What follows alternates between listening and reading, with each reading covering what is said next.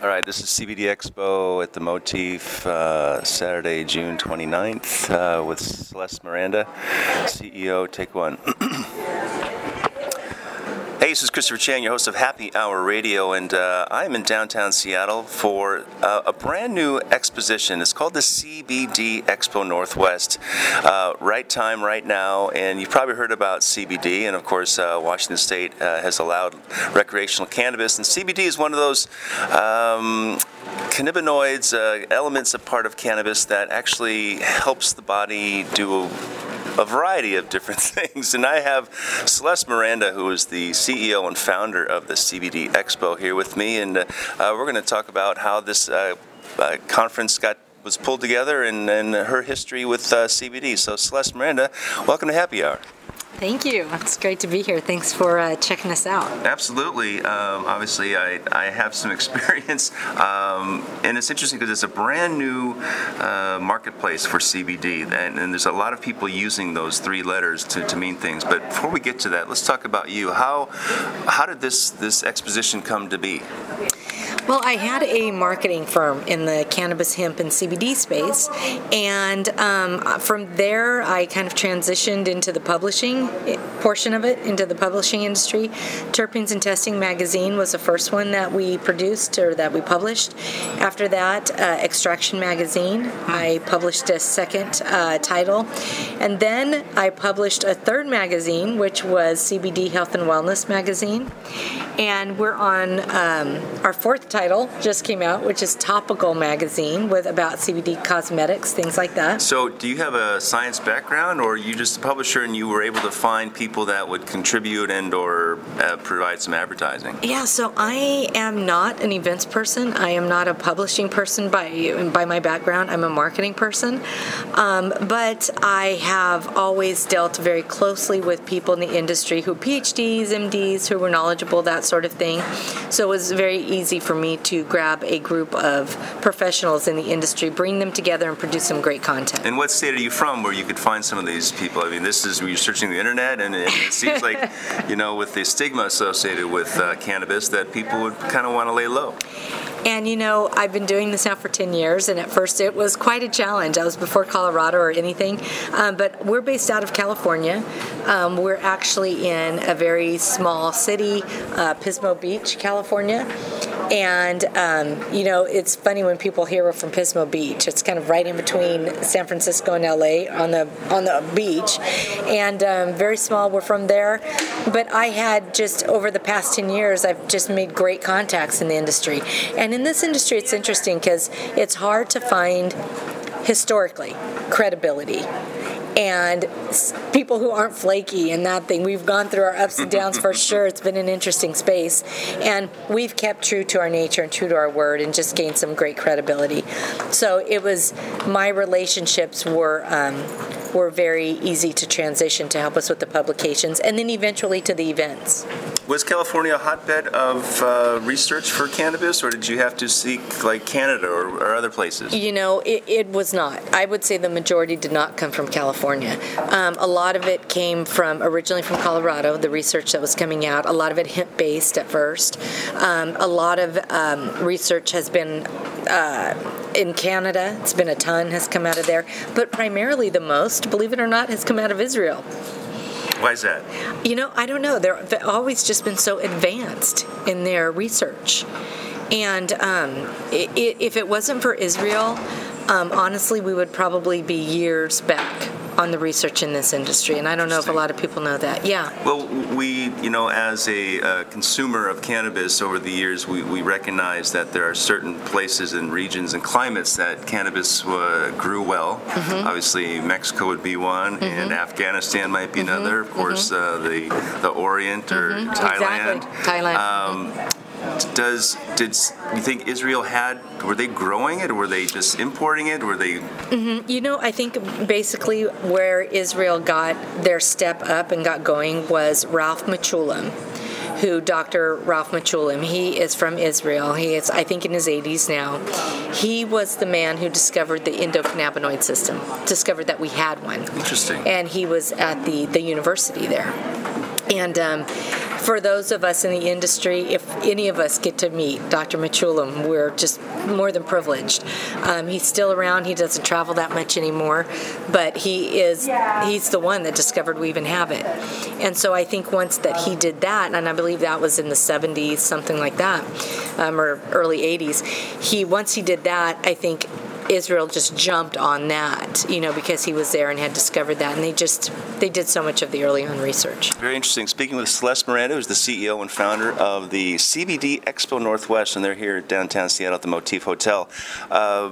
Celeste, I'm curious, with me having an Asian background, Chinese, that we would think with the Chinese medicine they would have known this stuff, because you think about all the herbs and just the history and tradition of Chinese herbal medicine.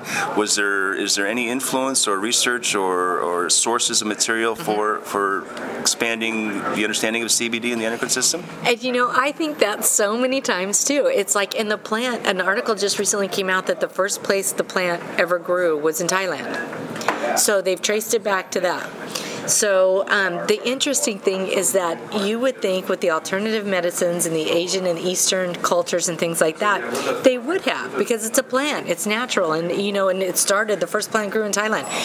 But the funny part is we've had a challenge with the Eastern medicine, honestly, to get them. We've had a challenge with the Western medicine, but it wasn't as easy with the Eastern medicine as we thought it would be. And even, for instance, I get cupping done and acupuncture done on a weekly basis, and even my Eastern medicine doctor, who was trained in China, she wasn't all for it at first. So it's interesting. It's one would think that the Eastern medicine realm would have brought it in a lot easier than they did. I guess if we look back at things like opium, right? Perhaps they recognize that certain things are better left untouched. Right? I don't know. Well, let's talk about the history of this expo. When was the first one? So we did the first one last year, about mid-year, and it was in Anaheim. So we kept it close to our home, just because we weren't sure, hey, is this going to work or not? And it was very successful. And so that was our first one. This is actually our fifth one. So this year for 2019, I think we have 9 stops. And so we have, I think, 4 left in the year. And so it's going well. We already have the 2020 year planned. All of our stops, we have 9 stops in the year 2020, and we will do a finale appearance in 21 of just one huge expo in Las Vegas instead of the several stops. Yeah, we're anticipating about 2,000 booths at that one. So, wow. Yeah. It's almost overwhelming, and obviously with a brief understanding of CBD, and it's been entering the marketplace so quickly, what are some of what's your mission? Having MS myself, one day about 8 years ago when I woke up, I couldn't feel anything from my waist down, absolutely nothing. And it's like I could scratch my leg and I could see myself scratching it, but I couldn't feel it. And so it was scary. I went to the emergency room. 18 hours later, I was told I had 4 lesions in my brain, 3 on my spine, and I had MS. So I was taken up to Stanford University and put in steroid treatments to stop the relapse that I was in. And I was put on 4 muscle relaxers along with my MS therapy at one time. I couldn't even function. Like literally, I could not function. And I had a client at the time I was doing the cannabis marketing. I had a client send me CBD gum, and he said he was in Massachusetts, he was on the East Coast, and he said, just try this. And I did.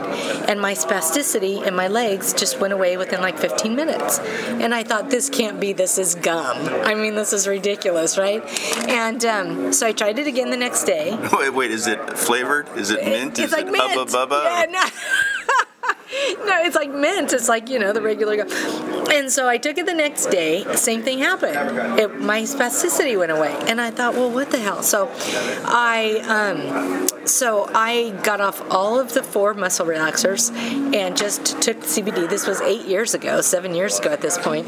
Just took the CBD, and that's all I do to this day. I'm on Tysabri for my MS, Tysabri infusions, and then just take CBD in the morning and at night. Did THC have an effect?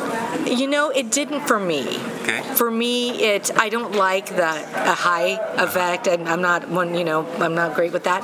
So. The CBD worked, and it stopped my spasticity in my legs. And so I'm here for a reason. I'm here. It's personal to me. I have a great team. It's personal to my team. And this is why we do this. This is why we get exhausted doing this, is that I'm not saying it's a miracle drug. I'm not saying it's going to help everybody with everything. But I am saying I know for a fact it does help some things. And if I can get some situations and some people connected, then that's what our mission is. Are you surprised at how many different products are involved in the CBD industry? I mean, it's wide open. Yeah, it's crazy. I've seen it go from 5 major products to 2,000 products, on the market now. But, we knew this was going to happen because our shows last year, there were buyers from Walgreens registering. There were buyers from Rite Aid registering. There were buyers from Vitamin World registering. And we knew that. Now, not necessarily did the attendees know that or the exhibitors, but we knew that. So we knew what was going to happen. We knew they were looking at this. We knew what they were doing. So it's been interesting. And the thing is I don't think in the end it will be about CBD. I think in the end it'll be about many of the cannabinoids. I think it'll be about CBN, CBG, CBC, and what those do. I think CBD will just be the one that opened it all. I think it'll be the general one, the aspirin. But I don't think in the end... Which is a plant-based, right? Correct. Acetylsalic acid? It is. Aspirin's plant-based, absolutely. Yes. You're correct, yeah. And so I think in the end it will be about many of the other cannabinoids. So what does CBD stand for then? It's a very long, very, very long medical name, but it's cannabidiol. Cannabidiol. Yes. That's how you pronounce it. Yes. Cannabidiol. Yes. Interesting. And how many total cannabinoids have been found in cannabis and/or hemp? Right. So right now we know of 113. So but there's ones that are being studied more, being researched more, because there's some that only have traces. But even a microdose of a trace can do a lot. In some pharmaceutical situations. So right now, probably the lead one after this that's being studied is CBN, which is really proving to be a good sleep aid, like really competing with a lot of the pharmaceutical drugs as a sleep aid. CBC is showing to have transport. It's transporting the delivery of pharmaceutical drugs faster. So if you put some CBC into a pharmaceutical drug, it's showing to transport it much faster in your system. CBG is great for anti-inflammatory. They're finding a lot, So all this research is going to be done, and it's going to be so exciting to see where it is 10, 20 years from now. It is pretty exciting, and it's going to be great to recognize and try sample some of the topicals and gels and candies and lotions. I'm excited to be here. Celeste Miranda, congratulations, and wish you the best of health and good luck with this project. Thank you, Chris. Thanks for listening to me for a minute. Awesome. Very good.